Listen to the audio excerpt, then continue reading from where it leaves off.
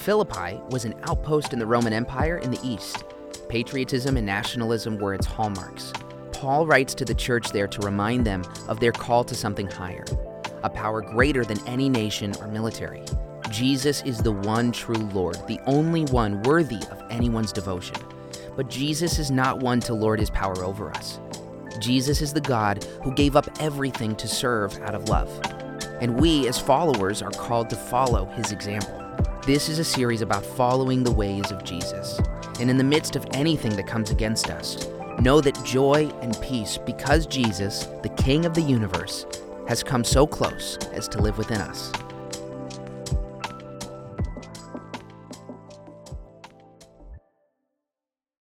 Two times a year talks on the subject of money and of giving. And this is it. It coincides with our final talk on the book of Philippians, where Paul actually speaks about precisely these two things, money and giving. Next week is Advent. We will be building up to Christmas. But this is the second of two money talks, the first of which wasn't really about money. It was more about anxiety last week. So, money and giving. Are you ready? What I need to say before we start is, for whatever reason, people turn up out of nowhere for this service. They cannot help themselves. They haven't been for ages, or they don't live here anymore, but they come back, and then they come to this service about money. And I'm also aware that there's often people who are guests here, they're checking us out. Please, can you just allow everything I have to say to sort of wash over you? Hopefully you'll find it interesting. But really, this is for the home team. This is for people who call Bread their church. For everyone else, you may find it challenging and interesting. You may decide, actually, that was such a good talk on money. I want to join this church. You're very welcome. And then you can give all the money you like as well. But for those who are just checking us out, feel free to continue to check us out for as long as you like. But without further ado, let us read from the Bible. This is Philippians 4, from 10 to 20, and I believe Jess is going to read it. Jess. I rejoiced greatly in the Lord that at last you renewed your concern for me. Indeed, you were concerned, but you had no opportunity to show it. I am not saying this because I am in need, for I have learned to be content, whatever the circumstances. I know what it is to be in need, and I know what it is to have plenty. I have learned the secret of being content in any and every situation, whether well-fed or hungry, whether living in plenty or in want. I can do all this through him who gives me strength. Yet it was good of you to share in my troubles. Moreover, as you Philippians know, in the early days of your acquaintance with the gospel, when I set out from Macedonia, not one church shared with me in the matter of giving and receiving, except you only. For even when I was in Thessalonica, you sent me aid more than once when I was in need. Not that I desire your gifts. What I desire is that more be credited to your account. I have received full payment, and I have more than enough.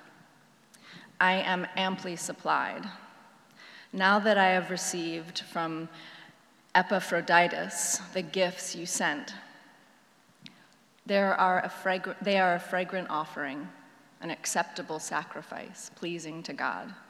And my God will meet all your needs according to the riches of his glory in Jesus Christ. To our God and Father be glory forever and ever. Amen. Thank you, Jess. So, Paul, who wrote this letter, spent his days traveling around, as I'm sure many of you are aware, the sort of Near East in the years directly after Jesus' death and resurrection. And he spent his time preaching the Christian faith, planting churches, converting people to the way of Jesus. This was his divine calling, his life's work. And whilst at many times he would need to support himself financially, he was a tent maker by trade, and now and again he would go and do some tent making and I guess, tent selling to raise money. For most of the time, though, he was actually supported by gifts of money from the churches that he founded. And so it's that financial support that is in view here in this passage. Paul has, verse 18, received from Epaphroditus the gifts the Philippians sent. So, this is Paul at the end of his letter thanking the Philippians for their generosity. So why, oh why, oh why does Paul seem so ungrateful? Did you notice this? I'm not sure if you experienced the same thing. I probably read this passage millions of times before, and I was reading it this week, and I just felt like Paul is on such a downer. Why can't he just be thankful? He's kind, but he's keen for them to know that, verse 11, I am not saying this because I am in need. Good to know. And again later, he's sort of being appreciative of the money, but it's also very important for him to say, not that I desire your gifts. Good old Paul, being the sanctimonious one that sometimes he can appear to me. Just say thank you. Have you ever done something to someone that was really kind, and then they haven't said thank you? Isn't it annoying? I remember Hannah and I were talking. Hannah's very generous. She often says things like, oh, I think we should do this or do this or do this. And I'll go, really? And then I'll pray about it and go, yeah, we probably should do. Anyway, one time she said, I really think we should buy this person some flights. We've got the wherewithal to do. Let's buy this person flights. She really needs it. Let's buy the flights. And we bought the flights. And then this person, don't worry, it's no one here, it's a long time ago, but this person decided, managed to make us feel like we really should have bought those flights for her quite a long time earlier, and that possibly we should have bought the flights in a better cabin, and possibly maybe we should have done more than just buy the flights. Anyway, why was I saying this? Oh, yes. Doing things that you don't always get thanks for. But what I've come to realize is that Paul is not doing this. It may sound a little bit like that, but really it exposes more of my attitude towards money than it does Paul. Paul is not being unappreciative. He rejoiced greatly, verse 10. He's called the gifts he's received not just an acceptable sacrifice, but that it's also pleasing to God. It's a fragrant offering. In fact, he is so thankful that he ends up not being able to stop himself spilling out over into praise and worship, verse 19. And my God will meet all your needs according to the riches of his glory in Christ Jesus. To our God and Father be glory forever and ever. Amen. Paul is not being unappreciative. But the reason he says, not that I really need this, the reason he says, not that I desired that money, is because Paul is at pains to show that he is far more appreciative for the reasons behind the money being given than just the money in and of itself. Because Paul wants to show that in the kingdom of God, people are much more important than money. Verse 10, I rejoice greatly in the Lord that at last you renewed your concern for me. What is behind the giving of money is the fact that the Philippians actually really care. They love Paul. He's already called them his joy and his crown. They are his brothers and sisters. He's told them that he loves them, that they are his beloved. And now clearly the feeling is actually mutual. They love him too. And that is what is behind them supporting him. They have a concern, a godly concern. And when you care for someone, you want to look after them. And what Paul wants to say is it's not the money, it's the care. That's what I am appreciative of. Because care for people is far more valuable than just a lump of money. And secondly, more important than money is the partnership in the gospel. Verse 14. Yet it was good for you to share in my troubles. It was good of you to share in my troubles.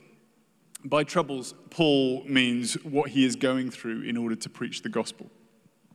He is there sitting in a jail cell, bound to the Praetorian Guard, expecting any day that he's going to be executed, all for the sake of people meeting the risen Jesus through his preaching, all for the sake of the wondrous love of Christ being made known to the world, all for the sake of lives being transformed, hurts healed, sins forgiven, past redeemed, life in all its fullness, love shed abroad in people's hearts, all for this sake that Paul can bring Jesus to people. And the Philippians have shared in his mission because they too love the gospel. So Paul is not being unappreciative of the gift.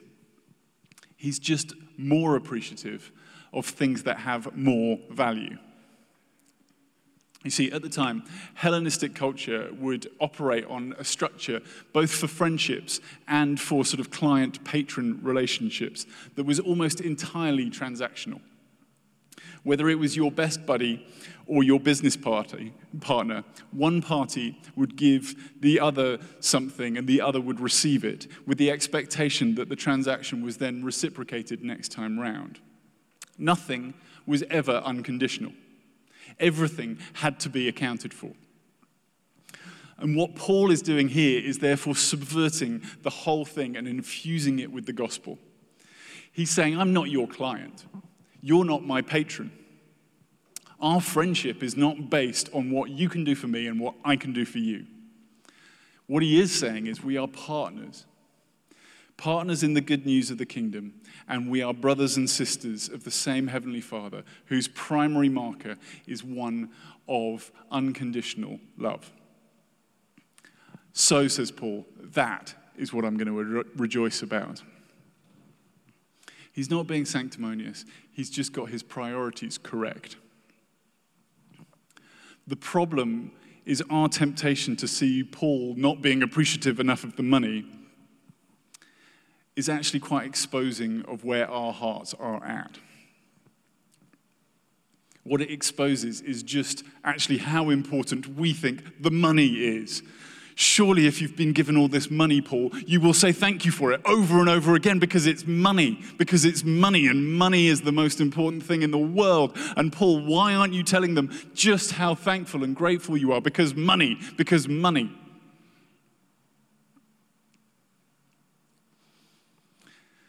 So how do we get things back in the right order? Where the things that are important to God are the things that are important to us. Fortunately, good old Paul tells us, I have learned, he says, the secret of being content in any and every situation, whether well-fed or hungry, whether living in plenty or living in want. Contentment is what we're after. So what is it and how do we get it? That is what this talk is about. Firstly, what is contentment? Well, contentment, let me start with what it isn't. It's not just putting up with injustice. Karl Marx famously criticized religion as the opiate of the masses. What he believed religion did was to numb people. Christianity, he would say, told people to be okay with their circumstances, however bad their circumstances were, to put up with being ruled by powerful, unjust people, to toe the line even in the face of injustice. But when it comes to the true message of Christianity, Marx has it very much wrong. Because the message of Jesus is never, if you are in poverty, continue to live in poverty. It is never, if you are being abused, continue to be abused.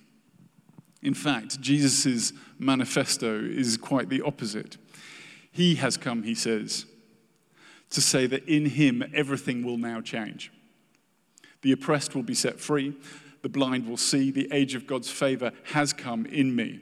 From the beginning, the message of Christianity to people who are suffering is this: if you have the power, and in doing so can remain obedient to God, work with him to change your circumstances. Do not be content with an abusive relationship. Do not stay silent and downtrodden and bullied at work. Don't accept some sort of inevitability of racism. In fact, those who knew Jesus were the ones precisely who, in the end, worked to abolish slavery in this country as it was and across the world. And I have to say, it looks like we could do with some new Christians now rising up to combat slavery as it is at our current time. But at the same time, Christians are also realists. We know the stark reality that we cannot always change our circumstances. Either we don't have the power to change them, or to change them would be actually to go against God's will for our lives.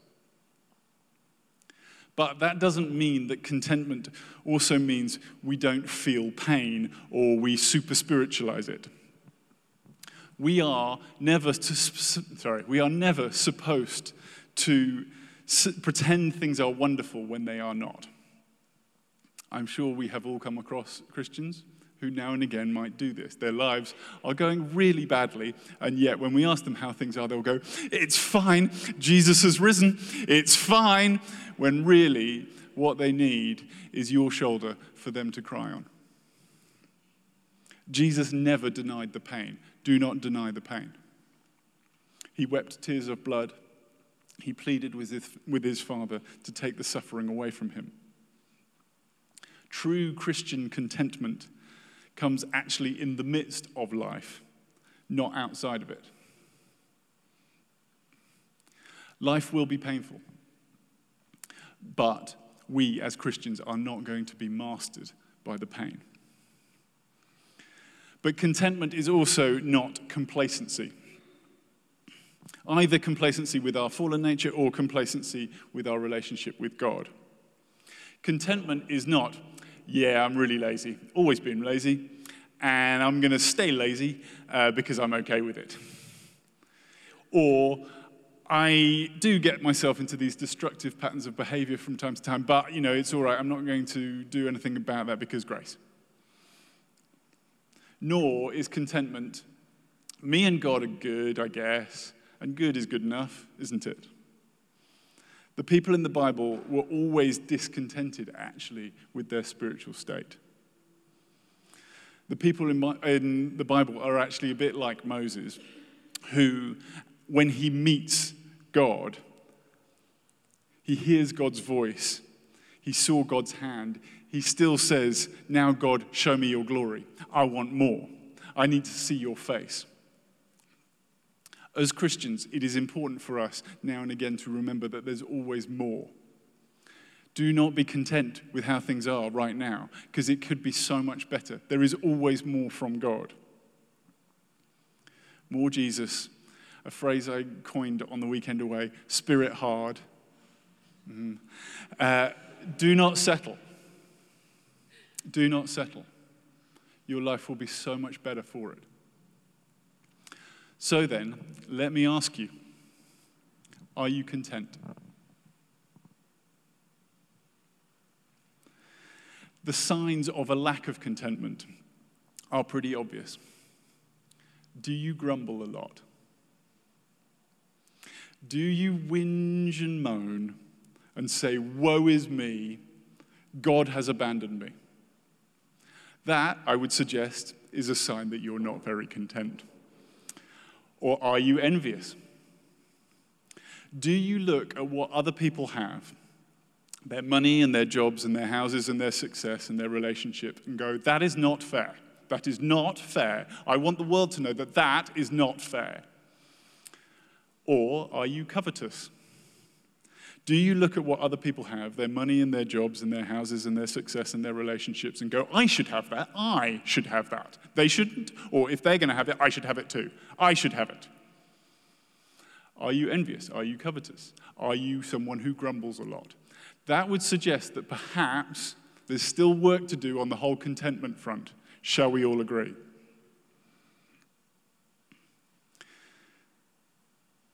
Paul says he's learned to be content in all circumstances, every single one. Verse 12, I know what it is to be in need and still content. Now, the word need literally means to be humbled. It means to bend low, in fact. Paul is saying, I know what it is to be content, even when I am being forced to do things that I think are way beneath me. Paul was actually a pretty privileged guy. He was a Roman citizen of the most powerful nation on earth. And he was educated, and his mind, as you can read in his writings, was active and intelligent. He was a creative force to be reckoned with. He was the kind of person who probably could do anything that he put his mind to. And so when he is sitting in jail, as he is writing this, chained to a big hunk of Roman sweaty, stinky guard, probably existing on bread and water, maybe not having seen daylight for quite some time, always possibly with the threat of execution around the next corner. This is what he's talking about when he says, I know what it is to be in need and still content. So can I ask you, how are you doing with contentment when you're in need, particularly if you are in need right now? When you are being humbled. When we first planted this church, we'd had quite a long delay with our visa, and then we finally made it to Culver City, of all places, which is very nice and very vanilla. And we were in Culver City. Apologies to anyone who lives in Culver City. It's very nice, but very vanilla. Anyway, we were there, and we rented this elementary school. And it was really just the four of us who'd come over from England and a few smatterings of other people, but we rented the school to do church in, and we had to put all our equipment in a big gorilla cart with big wheels, and it had all the speakers, the coffee stuff, everything. It weighed an absolute ton, and we had to put it in a little shed in our backyard of our house. And then in the morning, I would have to get up and open this and drag this through the streets of Culver City to the church. And as I would drag it, I would see all the parents of the kids in the school that we went to on their kind of Sunday morning stroll to Starbucks with not a care in the world, looking at me with this kind of mix of deep embarrassment and some pity, but mainly embarrassment. And I would keep my head down as I pulled this stupid card. And I would resent every step. Don't be like me, is what Paul's saying. I mean, Paul's saying be like me. Don't be like Ed, was what Paul's saying. To be content, even in need.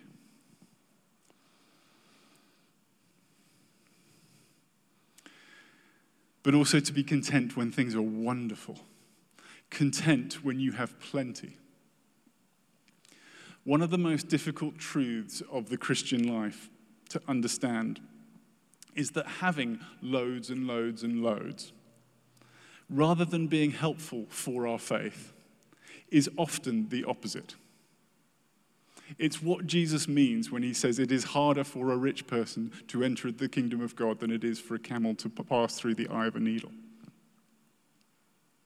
It's actually more difficult. But do you know, I've been doing this job for about 17 years. I have lost count of the number of times I've talked to people who are very well-meaning and lovely, who always say the same thing to me. They go, I just really think that God does want me to have quite a lot of money because I'll be just so good with it.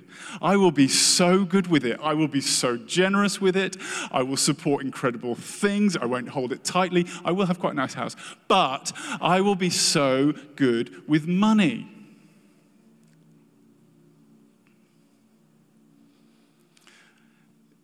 I know quite a lot of people who are very wealthy.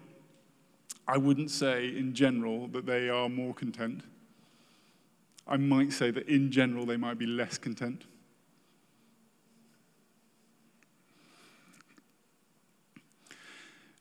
But it doesn't really matter my experience, it matters what Jesus says. And Jesus says that actually a lot of money might actually make things a bit more difficult. Because he says money's like a god. And you can only serve one. God or money. Now, of course, there is nothing ungodly about being rich. Rather, Jesus' logic is very simple. We've only got one heart. It can only be directed in one direction. So the more money we have, the more temptation we will have to rely not on God, but on money. The more temptation we will have to worship not Jesus, but money. The more temptation we will have to be directed not by the will of God, but by the will of our money. So, do you know contentment in plenty? And let's all be honest for a second. Globally speaking, we have plenty. If you can afford, as my daughter seems to be able to, with remarkable regularity, a $9 matcha disgusting thing, you are very, very wealthy, globally speaking. Do you know what it is to be content?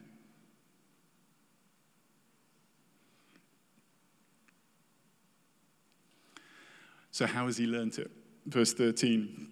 I can do all things through him who strengthens me.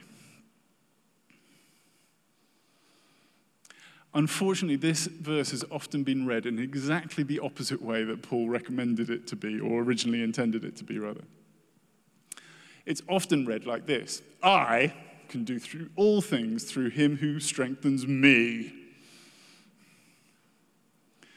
The emphasis, though, is not on the I or the me. This is not some sort of self-reliant stoic mastery or the current obsession with manifestation. It's precisely, in fact, self-reliance that Paul is having a go at.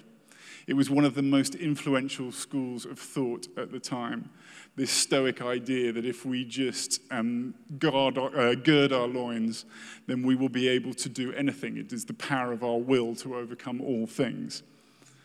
Paul is saying exactly the opposite. The emphasis is on the him.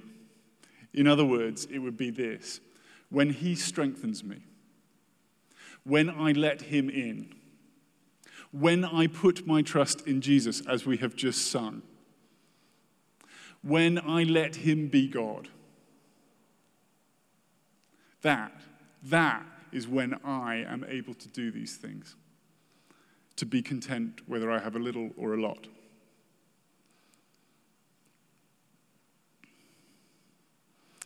What Paul has learned is nothing other, nothing more, nothing less than utter dependency on Jesus.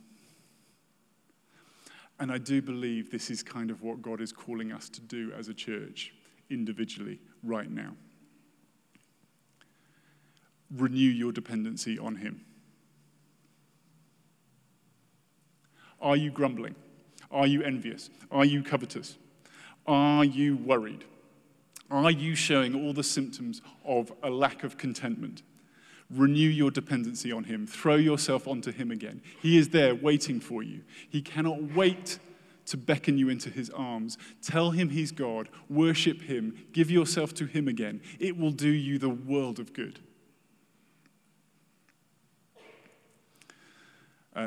Linnell, I was going to get you up, but I don't think we've got time. I'm sorry. Could we give a round of applause to Linnell? Linnell, would you like to stand? This is Linnell. Linnell was one of the first people to come to the church. And by the church, I mean our living room with about 6 other people. And Linnell used to sing and worship. She helped out with kids. She was wonderful. She came to see us this week. You moved to Texas in Dallas, Texas, a couple of years ago. And she started going to Arizona State University online. And the first person in your family to go to college? Yeah. Which is amazing, isn't it? And you're graduating when? December 11th. Isn't that great? But you know what Linnell came to see us about? She said, I've always felt like God has called me to Ghana, of all places. I met someone when I was a teenager and felt called to Ghana. She is, I hope you don't mind me saying this, but she's in the position, and the best position in her life, really, to be in this country and to work as a teacher. But she felt God call her to Ghana. So she didn't tell anyone, but took quite a few trips out there to find out about it and to apply to some schools there. And she was saying the other day when she came around, I just didn't want to tell anyone because I didn't want people saying, what are you doing that for? I wanted it to know that it was God, because if it was God, he would do it. And one of the things that I said is, God, if you want me to do this, you're going to have to provide transportation. And God, if you're going to do this, you're going to have to provide a job, obviously, and you're going to have to provide housing. And so she got the job. It was amazing at this international school in Accra. But she's still praying about the other two things. And then the job said, oh, by the way, we're going to cover all your transportation and we'll give you somewhere to live. Isn't that amazing? Now, that's dependency on God. That is saying, God, I place my life in your hands. That is faith. Faith is the magic with God. Faith is what he loves. And whenever we act in dependency on him, we are exercising faith. Do you want contentment? How can we stop being dependent on the power of money? Let me end with some practical tips. I know you love practical tips. Firstly, get the right biblical perspective on money. And by that, I mean a New Testament perspective on money. From a biblical perspective, all the money in the universe is God's. I know we like to think it's ours. It is not ours, it is God's. He is lending it to us and asking us to do some stuff with it. But it is his, it is not yours. You don't own it, don't hold it with tight fists, it's not yours. And so from a New Testament perspective, money is not a sign of God's blessing. How much money did Jesus have? 0 money. How blessed was Jesus? The most blessed human being that ever lived, right? So, money is not a sign of God's blessing. Blessing is a sign of God's blessing, and blessing means knowing the love of your Father in heaven, being given a place in heaven, being told that you are a child of God. Blessing means those who are blessed are the ones who go for the things of God's kingdom. But that is not to say that money is intrinsically bad. Money is neither good nor bad. It is neutral. But it is powerful. Fantastically powerful. So powerful, in fact, that as Jesus says, it can be personified. It can be deified even as the god Mammon. We, as I said earlier, are only built for one God. So any rival god will take our affections, our time, our energy away from us and enslave us into its power. So do not make the mistake of worshipping at the altar of Mammon. Whether you have lots of money or little money, we are all susceptible to worshipping it. Rather than run from it, though, we are called to take it and subdue it, to use it for God's kingdom. So, get a biblical perspective of money. Do not listen to whatever is on the radio or on Spotify about money. It's all utter BS. Get Jesus' perspective. It will set you free. Secondly, analyze your relationship with money. Do you fear money? Do you hate money? Do you love money? Does money, the subject of money, produce shame in you? Are you hating this? Are you feeling ashamed as I speak? Or does it produce pride in you? Analyze what's actually going on for your heart. Thirdly, as we do those two things, grow in our biblical understanding and our psychological understanding of where we're at, we can start with some more technical things, like money management. That's what you came to church for, money management. Isn't this exciting? Make a plan. It doesn't have to mean that you become tight and lacking in spontaneity. The opposite is true, in fact. The Philippians have given on a number of opportunities precisely because they have a plan to help Paul. Those who plan can be generous, not just on a whim, but over and over and over again. So plan and have a budget. It'll be good for you. Not in relation to what the world might think is important about money, but what is important to the kingdom of God. Fourthly, talk about and be honest with money, with people, in community. Paul is open and honest with his friends, the Philippians, about money. Do you have people that you can talk about with it? We just really need the support of other people. There can be so much shame around money. It would do us all well to be able to just have open, honest conversations, get God's fresh air to breathe around the whole subject. Are you in debt? Are you struggling? Do you not know what to do with money? Are you bad at planning? Have someone to talk to. If you're married, that should definitely be your spouse. You are one flesh. You should talk about money with your spouse. It's important. If you're not married, find someone that you can talk to.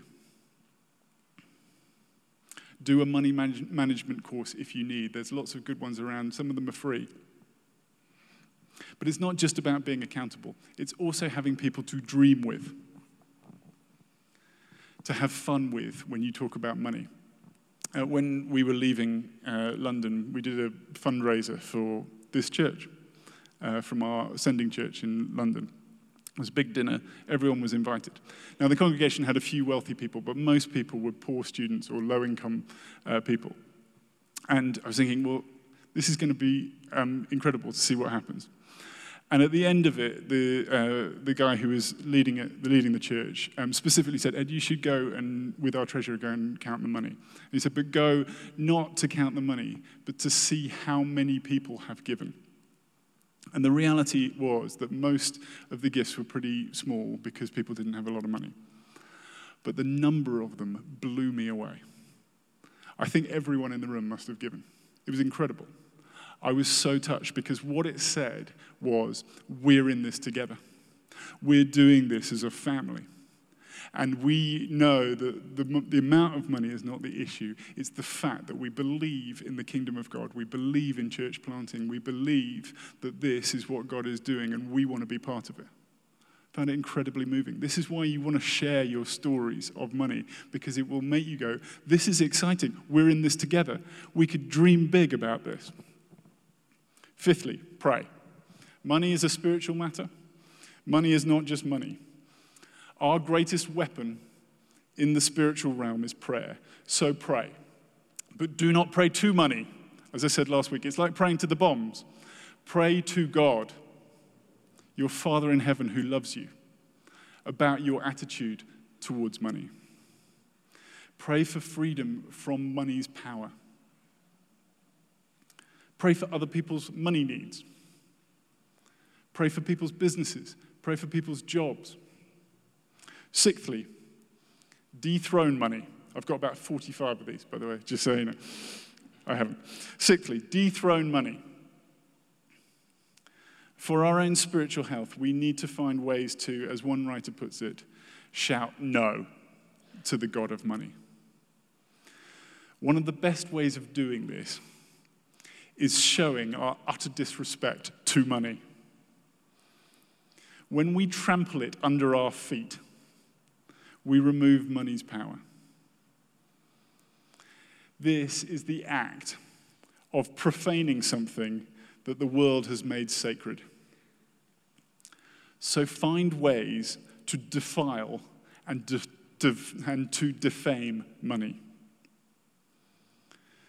The powers that energize money cannot abide the most unnatural of acts, giving it away. Money, we're told, is for the taking, for the making, for the bargaining, for the manipulating, but never, ever, ever for the giving. But this is exactly why giving has such an ability to defeat the power of money over ours and other people's lives. When we give it, we rob money of its power. And every time we do it, we set ourselves free just that little bit more from its grasp. Point something or other. 7, I think. Side with money over people, just as the Philippians and Paul do. When you give to a church, you're giving to people. What we most desperately need as a church is a number 2 pastor a kind of associate minister who looks after people, who does the warm, fuzzy stuff, who does the discipling, who does the praying, who is there for people whenever you need him to be or she to be there or both of them to be there. That's what we desperately need. We also need, because you keep bringing more and more of your children, or you keep having children, we need more kids workers. We are looking to hire another kids worker. These are people. And these are people for the people in this room, but also for all the people who are yet to come to the church. But when you're giving to a church, you are primarily giving to people because people matter, and people is what Jesus is interested in. He couldn't care less really about that flickering light or the paint job or whatever. He cares about people. And that is what church is about. It's about people. So when you give, choose people over money. Sometimes you might want to forfeit some of your own financial needs for people, for relationships, for restoring a relationship, for making sure that a relationship deepens. It's why it's so important as a couple that you do date nights. Frivolous, ridiculous date nights. Because people are much more important than money. And finally, show no partiality. James, the book of James, which I don't really like, but it is in there in the Bible. But nevertheless, James says this. Suppose a man comes into your meeting. This is like a stop clock being right twice a day. James is right about this. Suppose a man comes into your meeting wearing a gold ring and fine clothes, and a poor man in filthy old clothes also comes in. If you show special attention to the man wearing fine clothes and say, "Hey, here's a good seat for you," but say to the poor man, "You stand there," or "Sit on the floor by my feet," have you not discriminated amongst yourselves and become judges with evil thoughts?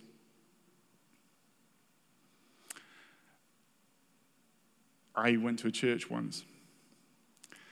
There was celebrity seating at the front. For reasons I do not know, I was ushered to the front and sat on the very front row in front of someone who has 70 million Instagram followers. She couldn't see past my big head, so they had to move her, and I went, ha. We do not favor anyone in the church. In the world, money means power. It means access. It means exclusion. It means getting behind the velvet rope. It means having a special seat on the front. In church, money should mean nothing at all. Let us see all of us for who we are. Absolutely equal, equally loved, equally forgiven, equally in need of Jesus as our Savior, equally in need of one another. That's what it is to be a church. So to end, giving to this church. This next bit, Hannah said, I really don't think you should say, but I'm going to say it anyway. If we as individuals are called to be dependent not on money, but on God, how much more we as a church? Bread, like any church, should not and cannot be dependent on money. It's not that she didn't believe it, she just didn't want me to say it. We'll be discussing this later. This church is God's, and He builds it. He will sustain it. He will provide, as He always has done. So, the church does not need your money. It is not dependent on anyone's money. I'm just following Paul's logic here. It's God's, and it is dependent on Him. As soon as it becomes dependent on money, it stopped being God's. Just caught the eye of the treasurer. Daggers does not even come close. However, the church, this church, made up of people like you and me, is much, much, much, much, much better off when it is marked by glorious, wonderful, heartfelt generosity. Giving money enables us to do so much more. Giving money allows us to grow into the things that we feel like God is calling us to do. There are things, of course, that we just can't do without money, like hiring the people that I said, like renting this building, like paying the staff team, etc., etc., etc. So, can I ask every single one of you to give? Not as a favor, not because I've asked you to, but as an act of worship, because you are a Christian. In response to all that God has done for you, because you want to say to the world and to its view of money, I believe in something else, because you want to be dependent on God, because you want to worship God, because you actually believe. I mean, do you actually believe? It's a question. Do you actually believe that God will look after you? Do you actually believe that all the money in the world is God's? Do you actually believe? Do it because you believe. Do it because you believe that Jesus wasn't lying. Giving to a church shows you have understood what the church is. Shows that you have understood how integral a part you are to the church. Martin Luther, who is I'm not a big fan of his, he did some good things. But he said this, which was good. There are 3 conversions that are required. The conversion of the head, the heart, and the wallet. Of the 3, the wallet is the hardest. Give because you've been converted, because you've been changed by the Spirit, because you're taking seriously this. So it does not really matter how much you give. What matters is that you give. And not all your giving should go to the church. You should give elsewhere. Give to things that you find interesting. I'd have money to just be able to be the first at the bar. Be generous. Be the one who cannot stop himself or herself getting their money out so that they can pay the soonest. Don't you love that? The fight to pay with someone. I love that when someone wants to take me on for paying. It's fun. Be that person. Find other things to give to. Christians should be the most generous people in the world because we actually don't think that money is the be-all and end-all of this. So don't just give to the church, but it makes little sense to be part of something that you are not fully part of. So can I ask every single person to give to the church? Now, the Old Testament principle of a tithe, Jesus has fulfilled the whole of the Old Testament. And the only times that tithing is mentioned in the New Testament, it's in the negative. So the idea of giving 10% or 25%, the Old Testament tithe, doesn't apply for Jesus. What Jesus says instead is be generous. Which, if 10% is the bar, 25% is this bar, generosity is 100%. It's giving your whole self. However, 10% can be quite a good guide to start things out.